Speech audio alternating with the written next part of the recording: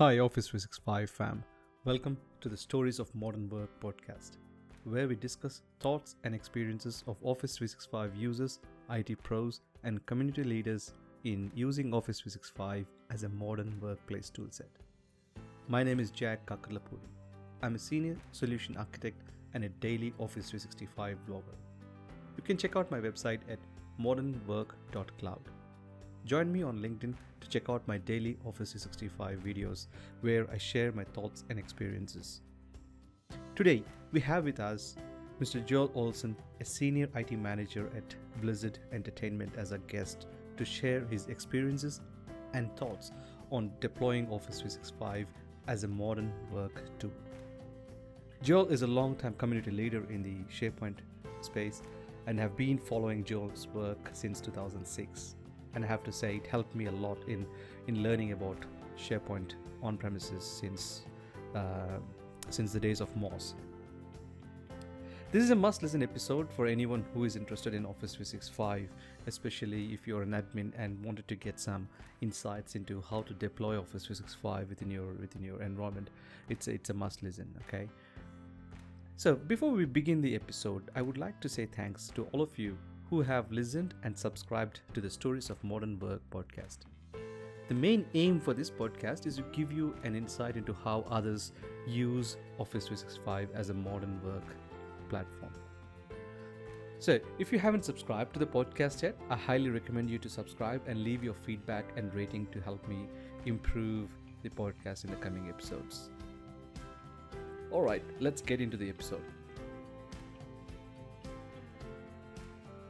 All right, Joe, thanks for coming on the show.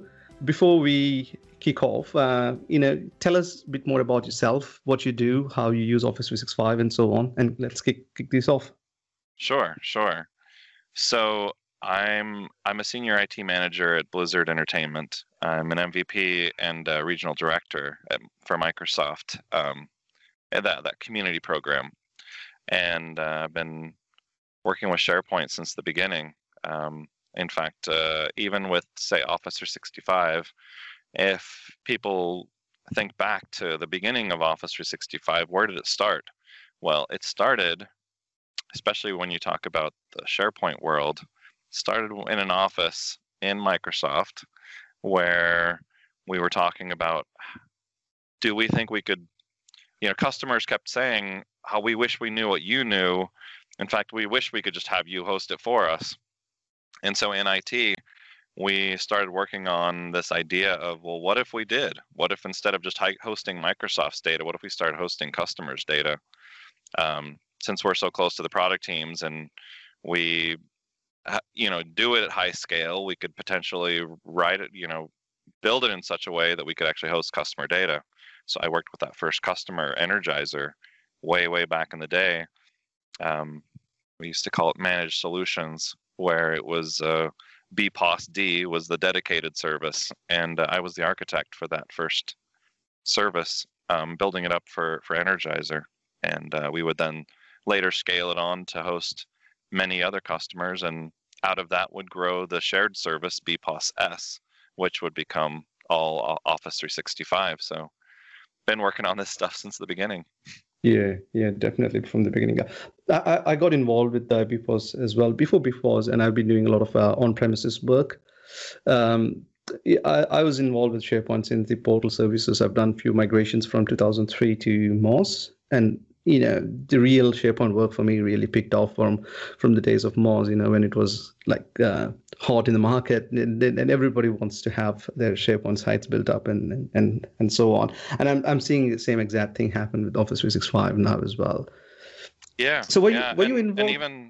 And even SharePoint, when it started as product team working on stuff, and it was under somebody's desk, and we moved that into the data center, and so, it went from being something we put into our own data centers to then hosting for customers, and here we are. Yeah. So when you were back at Microsoft, Joel, were you involved with the portal services and the Tahoma? I think it's called Project Tahoma at the start, yeah? Tahoe, yeah. Tahoe was the portal server before it was before SharePoint 2001, and it was Office Web Server before it was before WSS and SharePoint Team Services and all that. So, yeah. Yeah. So I've been involved with it since the beginning. And it's amazing to see how much it's improved leaps and bounds since then. It's a simple. When you look at from far away, it's a very simple idea. It's all about a accessible site to host your information, you host your documents and things like that. Then everything picked up since then, and now you see complex applications, business composite applications and websites and so many other things built on Office 365 SharePoint, and I think SharePoint in a way is a sort of like a genesis for BPOS and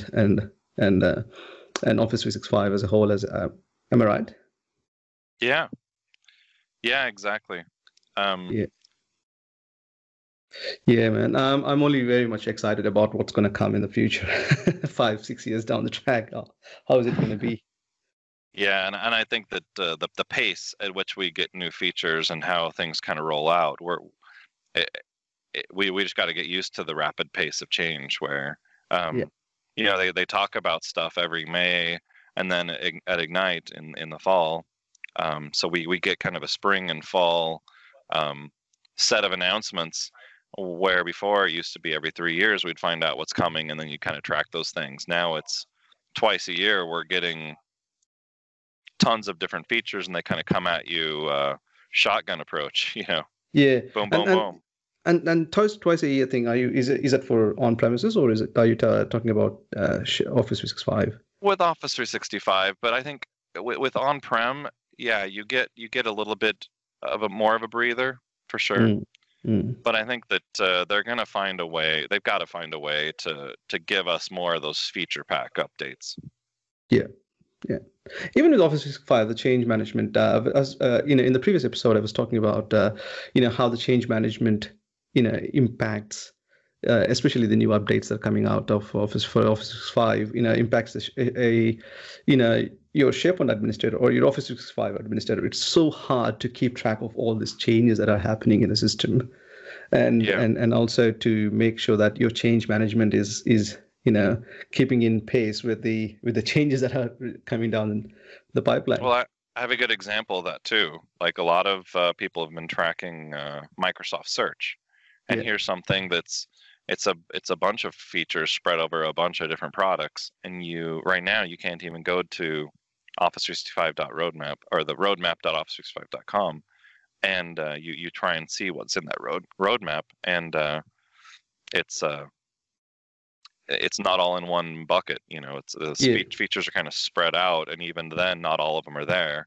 So when things do get released, your ability to track it it's challenging. I mean, even if, let's say, you're simply the Exchange guy and you're trying to track what's going on, even then you have to be fairly plugged in to know what's going to hit you in Outlook, and what's going to hit you in the browser, and what's going to hit you on the desktop, and which ring are you in, so that you're able to find those things and test those out before they affect your users. Yeah. Office 365 roadmap has been my pet peeve. I spoke about this in my previous episode with Nate Chamberlain as well. Not everything is on Office 365. Not every update that they're talking about is not on the Office 365 roadmap. A few things are spread across the message center, and roadmap. Yeah, it is very high level. Then even with the message center stuff, you don't know whether it's actually is available on your tenant or not. It's general statement around it's coming in June, it's coming in July, or we're working on this, and things like that. But it doesn't actually tell you that this particular feature is available. Let's say Microsoft Search or Bing for Business is available in your tenant. It doesn't tell you that. Right. Yeah. They're kind of like. In fact, there was even somebody saying, "Hey, when is the cross-org sync feature going to come?" And in the comments under, 3 levels down, you're looking at some user voice comment, and someone says, "Oh, well, we released it in December, and so that means, okay, so it might have gone to the inner ring at Microsoft in December, so that they kind of feel like they're done, they've shipped it. Well, it's got to go to the next few rings, So when are we actually going to see it? They're saying, Yeah. well, maybe February, March. Yeah. And so even that idea of February, March, it's like, well, how do you plan February, March? It's like so spread out, and when is your tenant going to see it? Nobody can tell you. No.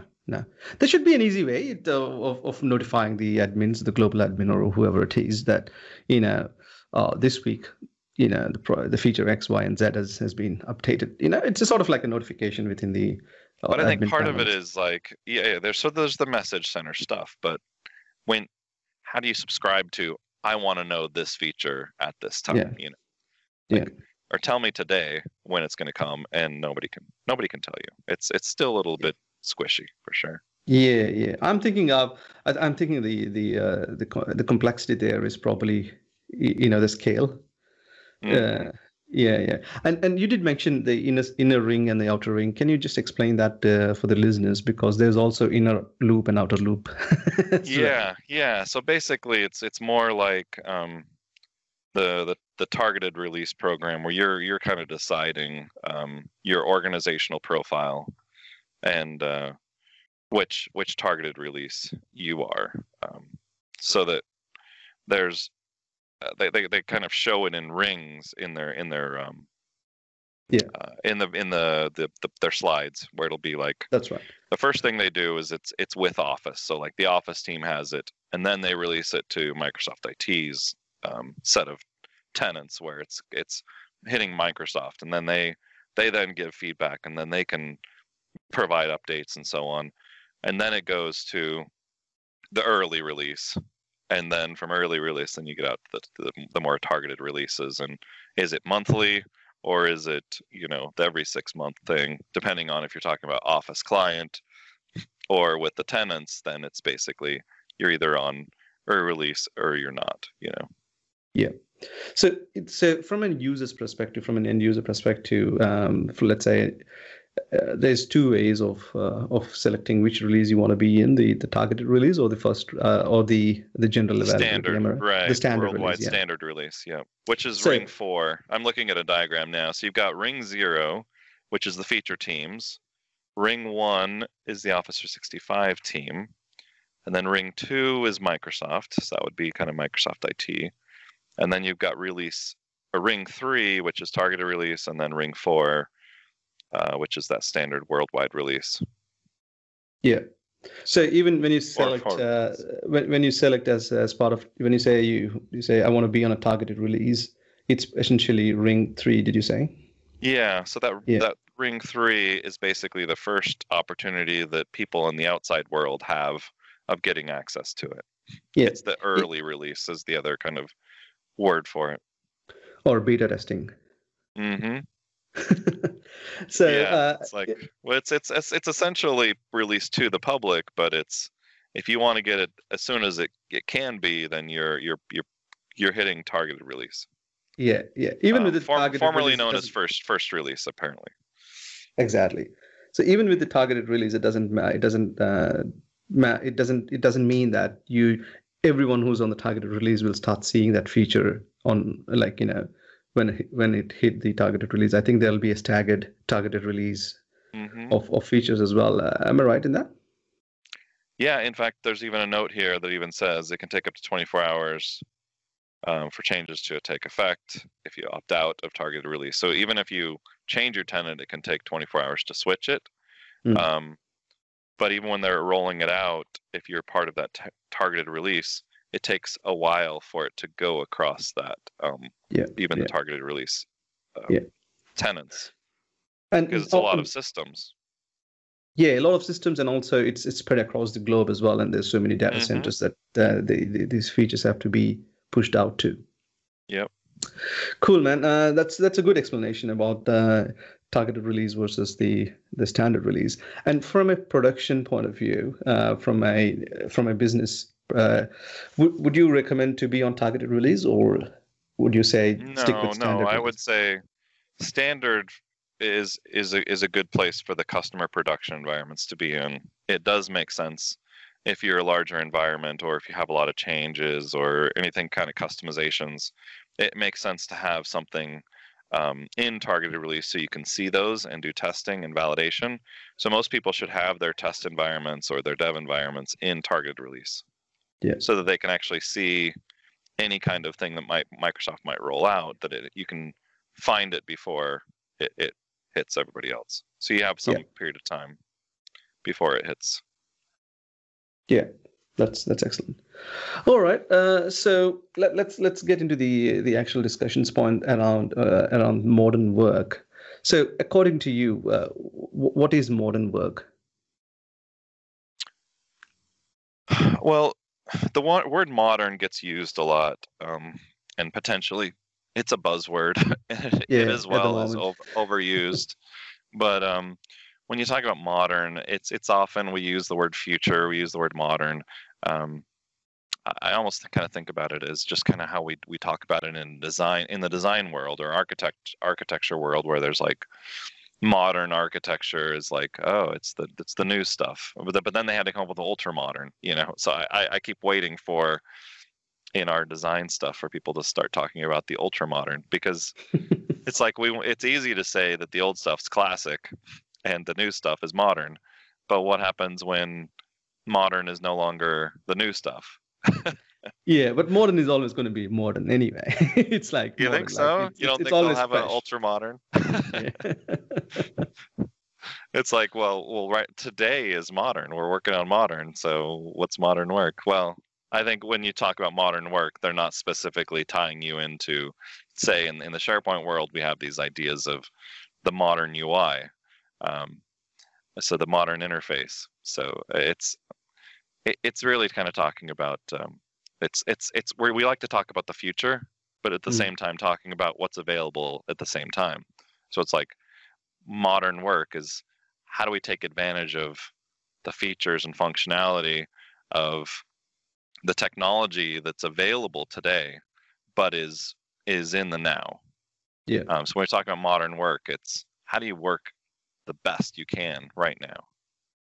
Yeah. How can we take advantage of the cool, new, powerful features of what's happening now with modern workspace, as an example? Yeah.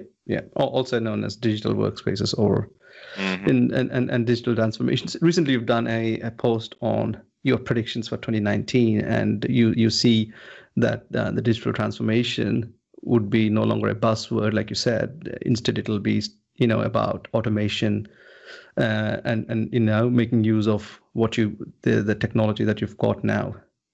Yeah, exactly. And I think a lot of this was, for some companies, digital transformation meant increasing their bandwidth so that they can take advantage of the cloud. And then it's like, now that you can actually get to it and it's reliable, now you're taking advantage of being on the latest and greatest all the time, where Microsoft is always releasing new features. You can really start to take advantage of the technology that's happening with the cloud. And when we start talking about those advantages, and especially from a business advantage perspective, it is those modern interfaces. It's taking advantage of AI and taking advantage of machine learning and the scale of the cloud, where you can save a ton of money, but it also is around accelerating business, accelerating communication, and taking advantage of big data and analytics so that we can actually see in more near real time and making decisions based on the best and brightest of what's available with that intelligence. Yeah. So we'll talk about automation and how to use automation and machine learning in an organization. Before that, I just wanted to know a bit more about how you guys use Office 365 at Blizzard Entertainment. Yeah. So with Office 365, it's interesting. So it's like you've got your email, and then you've got your various different workloads with, say, OneDrive. And one of the ones I think it's kind of exciting that we've been able to take advantage of is the OneDrive on demand, and rolling out Windows 10 and basically getting the entire company to take advantage of OneDrive on demand and rolling that out via policy.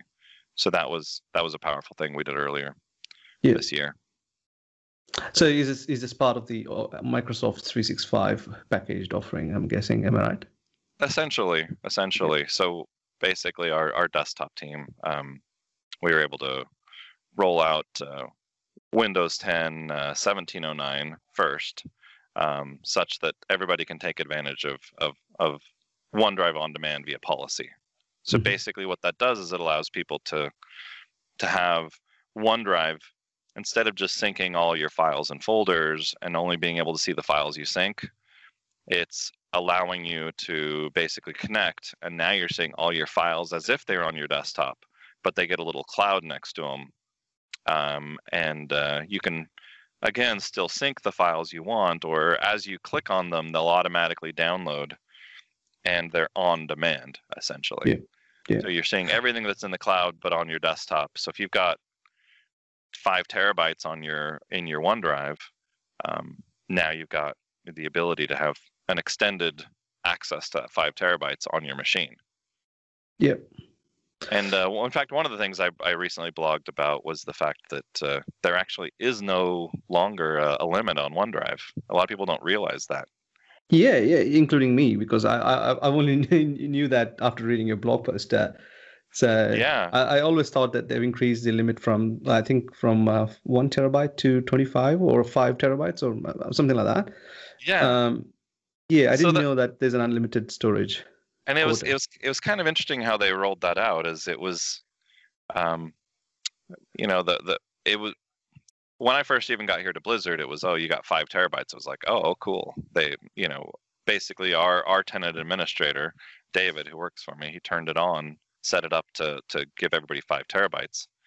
And behind the scenes, Microsoft has basically said, if you have one user who reaches 90% of that 5 terabytes, you can contact support and they'll increase it so that you can actually have up to 25 terabytes for your users.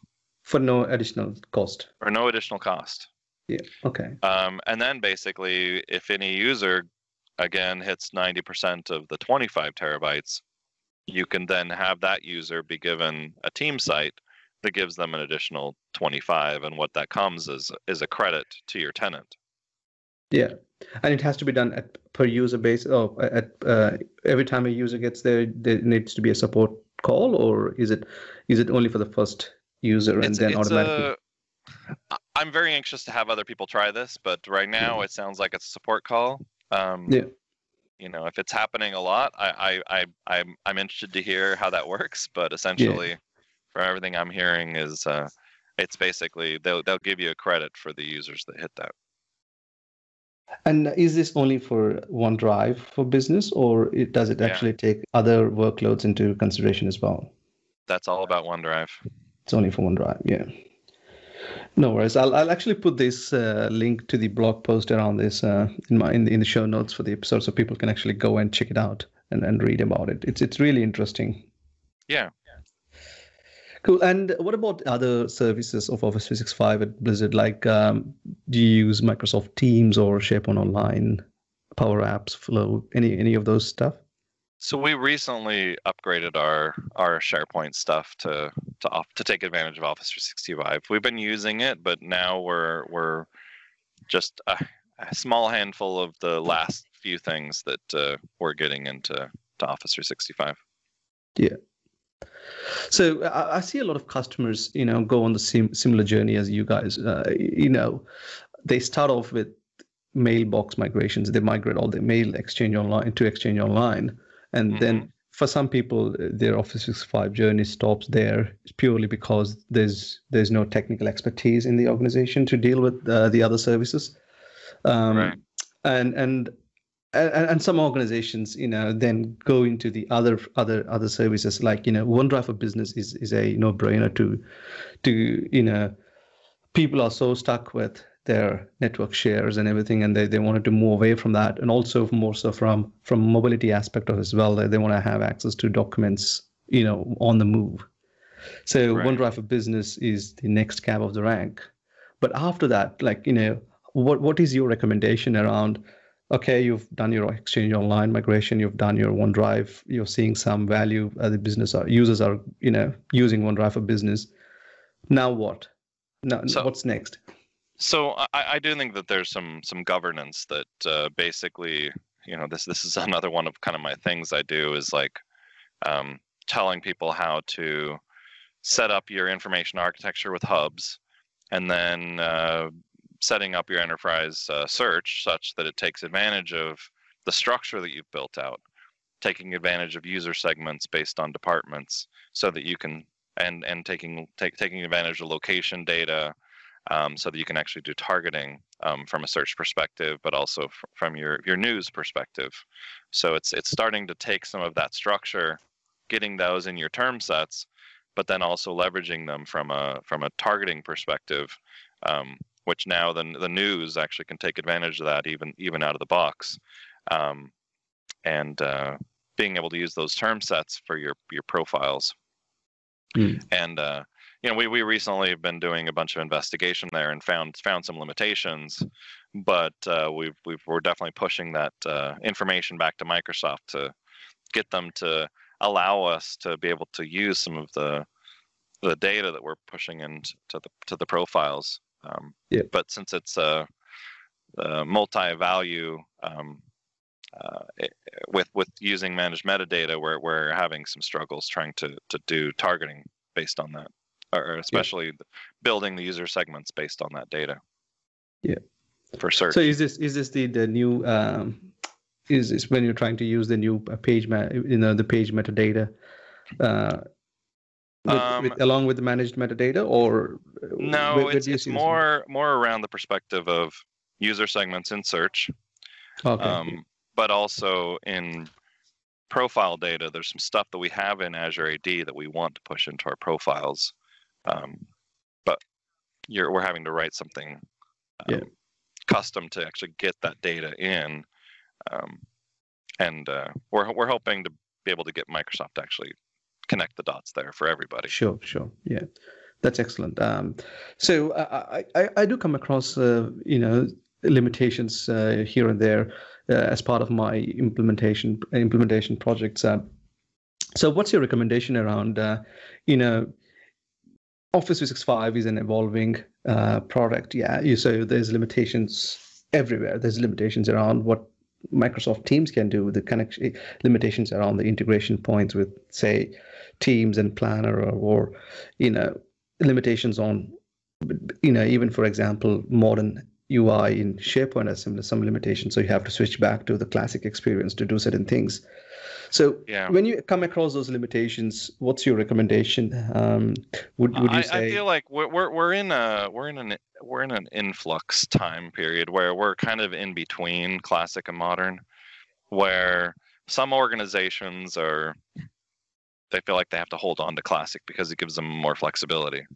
Other organizations, they see the future with modern around. It's much more supportable for, say, responsive UI, and ultimately with the SharePoint framework and what you can actually build with it, it's definitely more of the way you should be. It is the future. It's where you should be building your stuff, is with the SharePoint framework. And classic, essentially, even though it gives you more flexibility, it holds you back. So there's some of those trade-offs you need to make in terms of how you build things and how you structure it so that you can build it future-proof. If you're building something today in a WSP, as an example, you're going to have to rebuild it. Sorry, definitely. I don't think there's anyone else anyone doing WSPs anymore, but it's like the sandbox people as well. It's like sorry, you're headed down a path that's no longer an option. Like InfoPath as well. Yep. Definitely have to rebuild that. So if you come across some limitations around the SharePoint, it's a easy decision, right? Customize your SharePoint framework. I think the best way as well is to get involved with the P&P. The Patterns and Practice have some great samples for how to build future-proof solutions. And so basically, getting part of that community, there's a lot of back and forth where you can kind of see some examples of, as an example, you're building stuff around search. Well, there's a great project that's out there right now on the using React around search and modern interfaces for refinement, as an example. PNP is such a good resource. I've used a lot of PowerShell scripts and everything from PNP in my engagements in the last few years. It's an amazing, helpful resource for any consultant to check out, and not just consultants, any developers or admins as well. Yeah. That's a good resource. I'll put the link to PNP in the show notes as well. The other thing, though, is the limitations in a SharePoint perspective is fine. You have resources like PNP. You have custom development frameworks like SharePoint framework and things like that. But what about limitations within, let's say, Yammer or Planner, for that matter? How do you deal with those limitations? Because there's no customization option. So is it wait and watch, or just live with the limitations for the? That's a really good one. In fact, that definitely strikes close to home. With Yammer, I feel like the newest web part gives me some flexibility. I like that we've got a new modern Yammer web part now. I think that's a good start. So I would say start there. Yeah. But in terms of customizing Yammer, that's not a road you can. It's not a supportable road to go down. Yeah. So I think the lesson there is essentially Office 365 has got a lot of apps and services, so not everything is customizable. There are certain elements of Office 365 which can be customized. So use SharePoint framework for SharePoint related customizations, and there's also Office 365 add-in customizations for building add-ins and things like that as part of your Office clients and Microsoft Teams and so on. But always look out for those apps or services which doesn't support customizations. Yeah. Cool. I definitely agree. And are you starting to see people starting to see any custom applications, not custom applications, are you starting to see the usage of Power Platform, the Power Apps, the Flow and the Power BI at Blizzard? Yes, definitely. In fact, with our events team, we're doing quite a bit. Using some good examples, but yeah, I would say just in general terms, we've had some great success with it, internally. In fact, we're looking at building user groups. We've got a showcase site where we can show off internally where we've found success, and we're doing kind of office hours in the near future where we'll be able to have people ask questions, and we'll be able to help them and find a way of scaling it such that with both a user group internally where we can talk about things, but also with kind of a champion style program where people can help each other. Yeah, perfect. And also probably Power Platform could be a good alternate for InfoPath migrations. Rather than doing InfoPath migrations as such, you would rebuild the whole app inside Power Platform, I'm guessing. Yeah. And I would say like it's kind of starts with something simple like forms, and then you're doing more Power Apps with certain departments where it makes sense, and then they gain success, and based on their success, they share that success, and then it's building templates or building activities such that it's like, how did you do that? Okay, well, we want to take advantage of that. So it's basically sharing that. Yeah. Perfect. So thanks for sharing some of the aspects that you guys are using Office 365 for. Let's switch to the general Office 365 discussion around, what are some of the key strengths of Office 365 according to in your experience? I think it's actually one of the best examples right now of SaaS applications. When you start talking about a user's ability to take advantage of the cloud, Office 365 is the most popular app according to the Okta report that comes out every year. Yeah. And when you start to think about what that means, it means that everybody's desktop has this connection to Office 365. And from a workload perspective, it does mean sure, it means email, but then it's the OneDrive, and OneDrive has actually gotten super powerful over the last year. I mean, more has happened in OneDrive than has happened in most workloads. Yeah. Where you've got the OneDrive on demand, you've got the protect known folder move set of features where it can protect you from ransomware, and you got self-service recovery, point-in-time recovery. That was huge. Yeah. And then with SharePoint Online, you've got a ton of stuff that actually rolled out around the news and the portal functionality and the mega menus and so many things there. And to talk about Teams, man, Teams had a ton of release, and I think there's been more energy around Teams than anything else. Yeah, especially community-wise. Yeah, I never saw so much user adoption of a Microsoft product. Or like the Microsoft Teams is getting. Maybe during the Moz time, everybody wanted to jump on this SharePoint 2007 bandwagon, and I think the similar thing, or if not even the bigger adoption of Microsoft is happening right under our feet at the moment. Yep. Yeah. So that's good. And I think Office 365 as a SaaS product is a no-brainer. It's I've looked at some of the other competitive products as well, and as a whole offering, I think Office 365 knocks everything out of the park. Good luck trying to keep up. It's difficult. Yes. And especially at the price point, how can you keep up at that price point? It's so affordable. Yeah. When we go and talk to different departments and we say, "Here's all the stuff you get," and they, how much? It's like, we already own this. They're just like, no way, that's amazing. Yeah. Like the stream functionality, as an example, the stream stuff's pretty cool. Yes. Being able to do live events. Absolutely.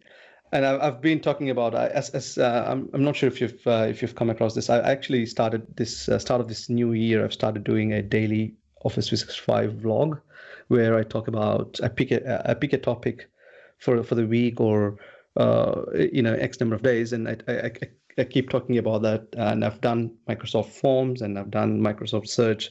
At the moment, I'm talking about Microsoft Stream, and this is more so that I could actually learn the Microsoft Stream for myself and also teach my customers and my connections on LinkedIn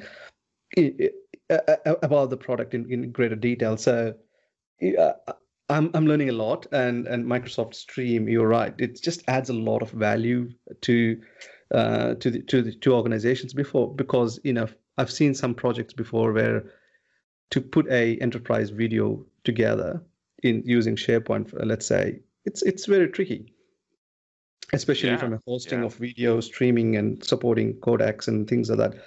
Now Microsoft Stream comes and just hits everything out of the park, and you get a out of the box offering that you never thought you would get.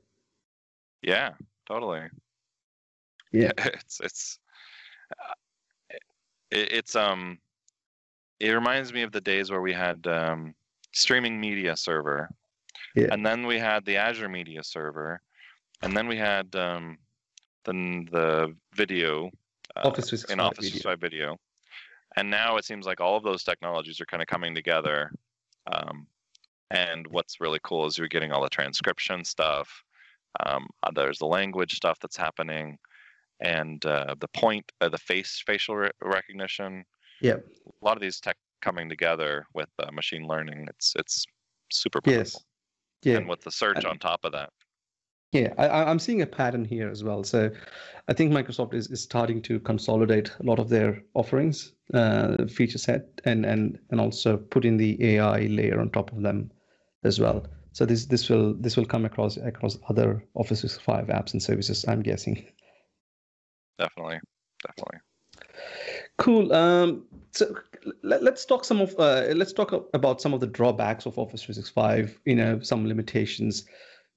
Just generally, what do you think? Where do you think the Office 365 have to improve in the next 6 months, 1 year? It's a good question. I would say, well, if we break it down a little bit by workload, because it's so we can talk about things at different levels, but basically, I think with SharePoint, it is going to be more of that classic to modern. There's a bunch of stuff that's kind of like calendars that's kind of left behind.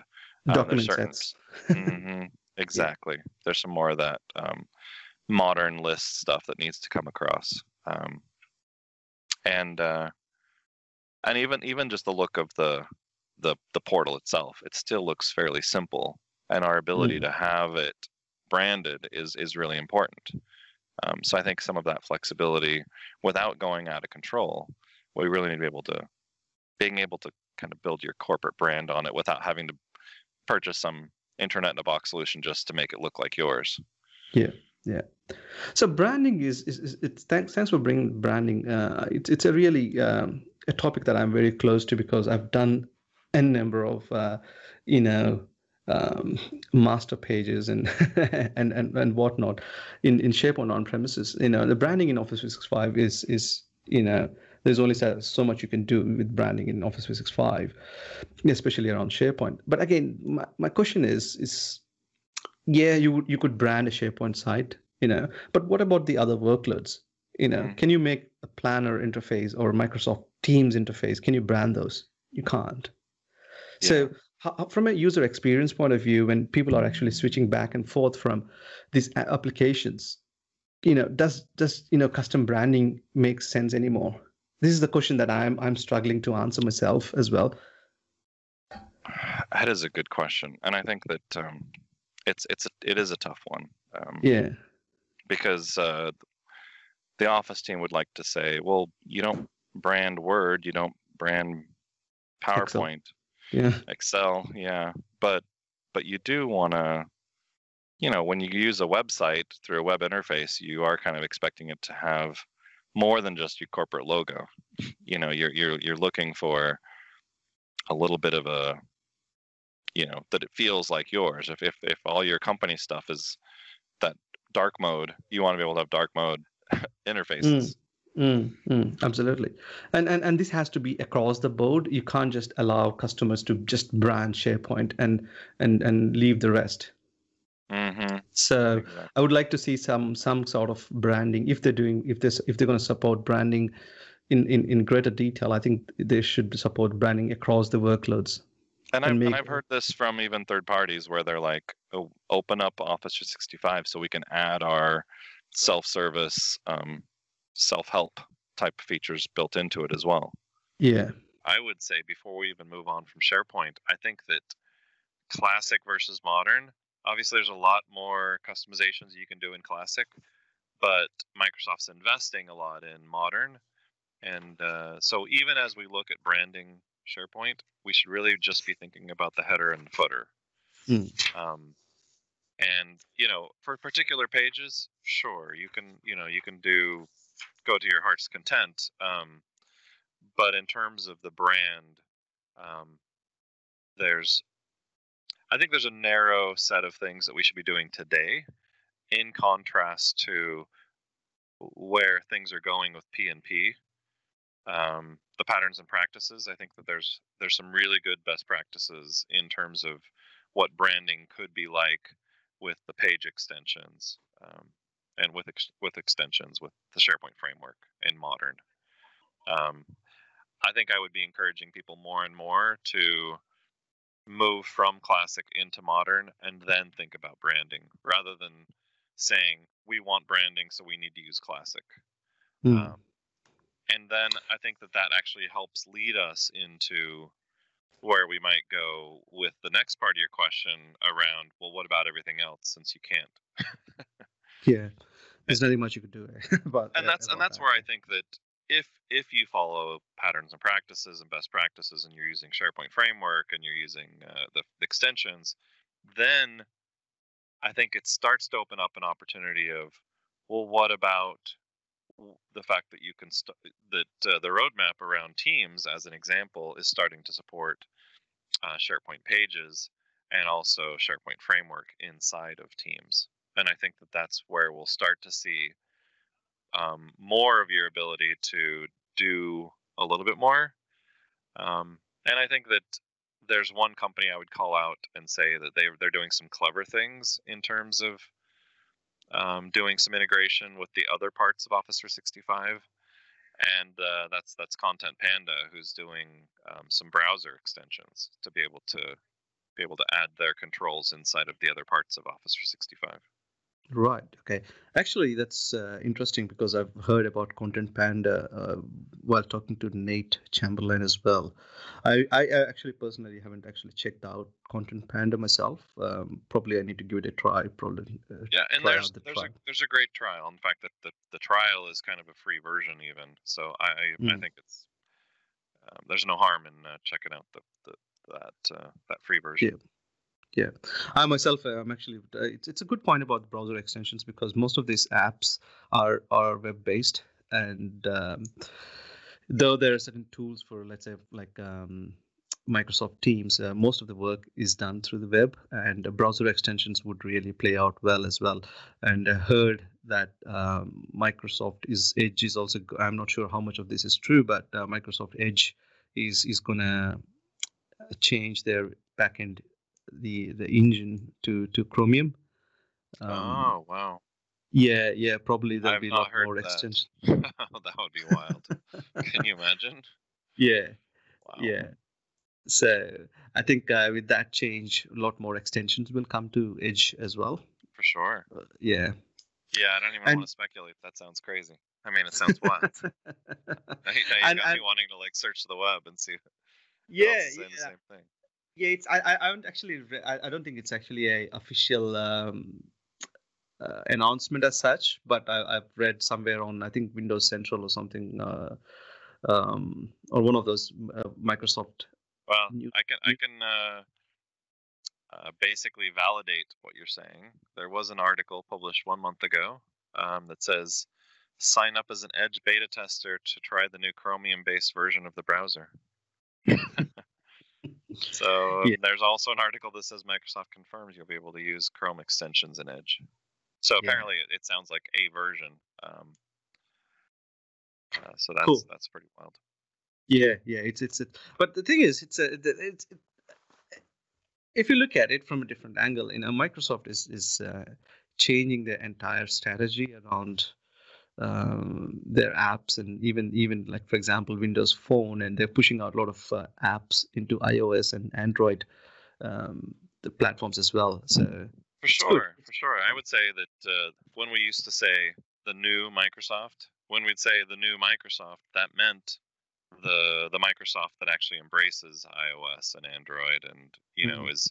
it tries to take advantage of the ecosystem rather than just trying to compete um, on every single level. It's Yeah. and this may be a great example of something that corporations that where Chrome is a standard, and then they don't have time to do testing. You can imagine that this would be something that they would want to embrace. It's like, hey, well, if we come up with a standard, it doesn't matter. We don't have to go and try and find Edge and like lock it down. We can actually allow our users to continue to use it. Absolutely, yeah, and with that attitude, it's also helping out the Office 365 community as well, because you're seeing a lot more, full-featured apps coming to Mac, and even just recently, we've seen a release of Mac on OneDrive for Business on-demand files being available for Mac users as well. Yeah, in fact, I've been following that for over a year. um, Big fan of files on demand. I think it was one of the biggest reasons to actually deploy Windows 10. As somebody who loves the new OneDrive and how it works and the direction Microsoft's been going as a roadmap, I think it's excellent. It actually brings together so many worlds, and it's probably some of the best direction I think that Office 365 has taken in terms of starting with the base, starting with all users, something that everybody can start learning, that then integrates them and helps them getting to use the cloud, and sees immediate benefits of how it can start to integrate with the desktop, and give them an experience where they're actually getting storage in the cloud, and very, very rich, seamless integration. Yeah. Yeah, that's pretty good. Let's switch gears a bit, and I wanted to ask you two more questions, Joel, and then we can wrap it up. One is around Yammer. What are some of the use cases you see around Yammer, and also going forward, especially with Microsoft Teams having this organizational wide channel? Where do you see Yammer fit into your workflow? It's an organizational decision. Let's start there. Mm. I think that there are definitely large companies where the chat platform might be Slack. It might be the Cisco platform with like WebEx Teams, Mm. and it's not even just those. That kind of ecosystem where people pick and choose what they use for their team. Some teams might be using a group or a team site or um, XYZ platform. Maybe they're even using Box. And so the Microsoft ability to say you can choose your tool, you can decide to use Yammer or Teams. Now, what's interesting is this, in my mind, does mean Microsoft has two horses in this race. And the race itself is not just chat. The race itself is, how do teams work? Do they work in a digital workspace, or do they work on kind of a social platform like Yammer? And I think that you can compare and contrast these two platforms as much as you'd like. One of them is kind of more social media, like your Facebook or your Mm-hmm. Twitter, and the other one is more like texting and chatting and Slack Yeah. like features in terms of integration with apps um, and all that. So it's very two different ways of working. And as I see it, somebody who's using an Office 365 tenant, you could decide to say, we're going to use Yammer as our organizational based conversation, and we're going to use the Yammer web parts um, on our videos and on our anytime we put something out where we want richer comments and we want richer dialogue with the employees. Um, and as it relates to teams, obviously there's a lot of um, benefits to being able to use Teams, but you'd be surprised. I think that there are some teams where they're looking for something more traditional or a different type of interface. Yeah. Is there overlap? For sure. There's Yeah. some overlap, but it's not 100% either way. Yeah. I've come across this question recently across in the tech community, and also in the service adoption online course that Microsoft has recently launched on edX. Yeah, and the thing is, it's good to have that flexibility around where users can use either of the tools to get their work done with.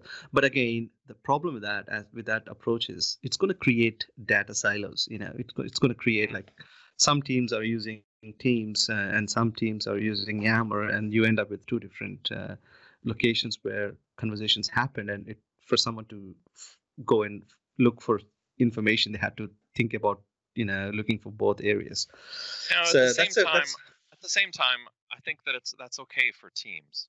When a team decides they want to use this technology or that technology, I'm actually okay with that. I think when an organization is confusing and says do whatever you want, and you end up with a dozen different things, that's where it's really, really messy.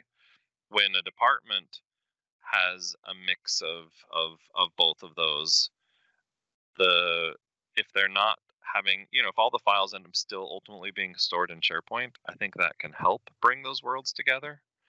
But where can a conversation live? Well, look in our modern world of just in the consumer world, our conversations do exist in Facebook and in Twitter. And for some reason, we've kind of been able to figure out ourselves when to use what. At work, we do kind of want to be told to use one or the other. It's kind of funny that way. Yeah. But I think that the idea that Microsoft has two horses in this race, I think some things will get proven out over time, and the things that don't work, just in Microsoft history, they'll start minimizing those things that don't work as well. Yeah. Yeah, and I think the glue is the Microsoft new search, which can actually Yes, provide a yes. unified search experience across the Yep, stream. It doesn't matter for that's right. the teams as long as they have a strategy around it. Like, okay, for collaboration between, like, for project work, use Teams. For social, use Yammer. If they have certain strategy around it, rather than going a shotgun approach and saying, okay, use whatever you want. Put your files in SharePoint, put your files in OneDrive for Business, or just upload your files in Yammer or whatever. If there is a sort of unified search and backed by AI and machine learning, and brings the content irrespective of where it's actually stored, I think that will fix some of these issues. Yeah, and by the way, there's definitely something to be said about the longevity that Yammer conversations have. The ability for them to be able to stick around a lot longer than your team's conversations, which definitely, they fall off a lot faster. Sure, they're searchable, but I think a lot of that tagging and the idea that the conversation keeps coming back to the top as long as people are still talking about it, um, that helps on the Yammer side. Where in Teams, things aren't coming back up. It's things get pushed down because there's newer conversations. So what happened a day or two ago in Teams is ancient history. In Yammer, the thing that happened a month ago, we're still talking about it. Absolutely. There's Yeah. some different nature to the conversation. Yeah, that's a good way to look at it. Actually, I didn't think through in that sense. Yeah, thanks for that. Yeah, I think it's about the longevity of the actual conversation that's happening as well, and I think, and I'm wondering if the conversation can be had in two locations at the same time. Can we do that? Maybe Did not. you know you actually can bring Yammer conversations into Teams? All right. And as There well, you go. when you create a group in Office 365, your team, it ultimately should choose one or the other. You should be choosing, is it email, with the team inbox, is it Yammer, which you can do both of those, or is it Teams? And the more you bring into your team, yeah, I think it gets a little bit messy. I do think that a team themselves, like a group of people, should decide where should our conversations live. But at an organizational level, you're producing a video. What's the nature of how you want that conversation to be, and how long do you want it to live? Um, I think does ultimately mean, do you want to host it in Teams if it's a short-term thing, or if you want this to live on, like those Ask Me Anything type of things, where maybe we want the organization to kind of mull those ideas for a lot longer. You might want to go for something in Yammer. Yeah, yeah. Or at least one thing is for sure: don't use the classic news feed. Yeah, that's for sure. News feed's Yeah. gone. Yeah. Yes.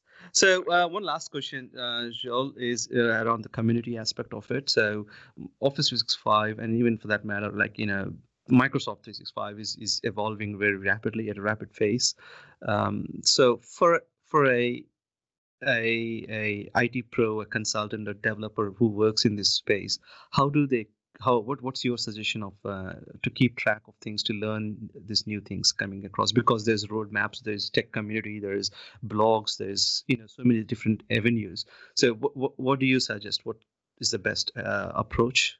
Um, these days, I think it is important to stay connected with a community. So whether that is an online community, um, obviously there's a ton of Facebook groups, but I find that those are kind of mostly just push.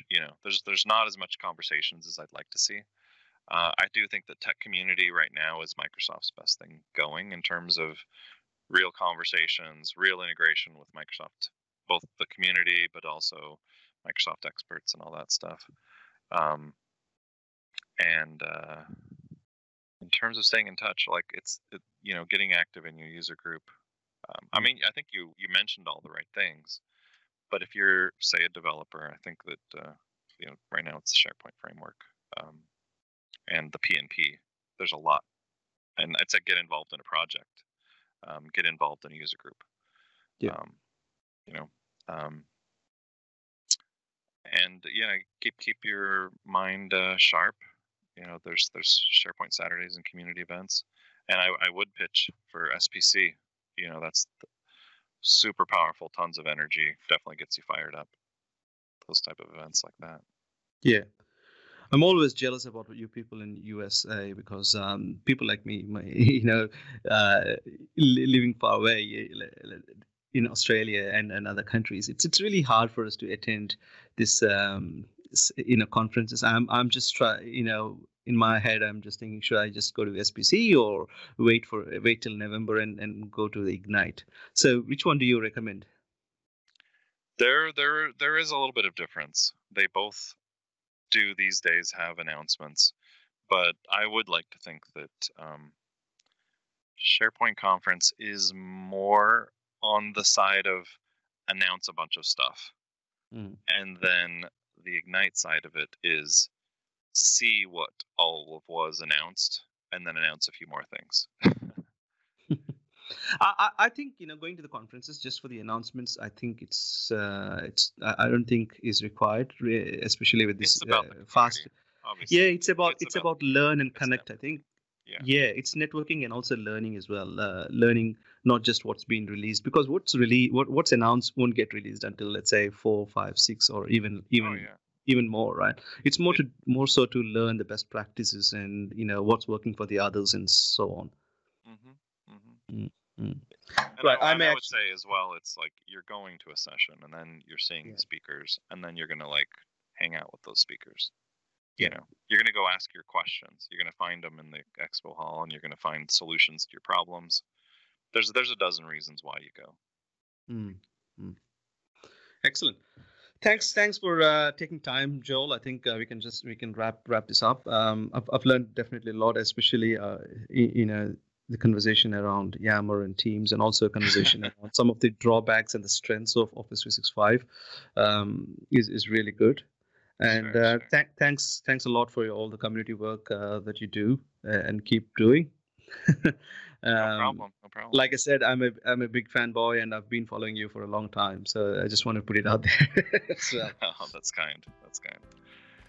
Well, thanks for taking your time out. Yep, great to chat. Thanks.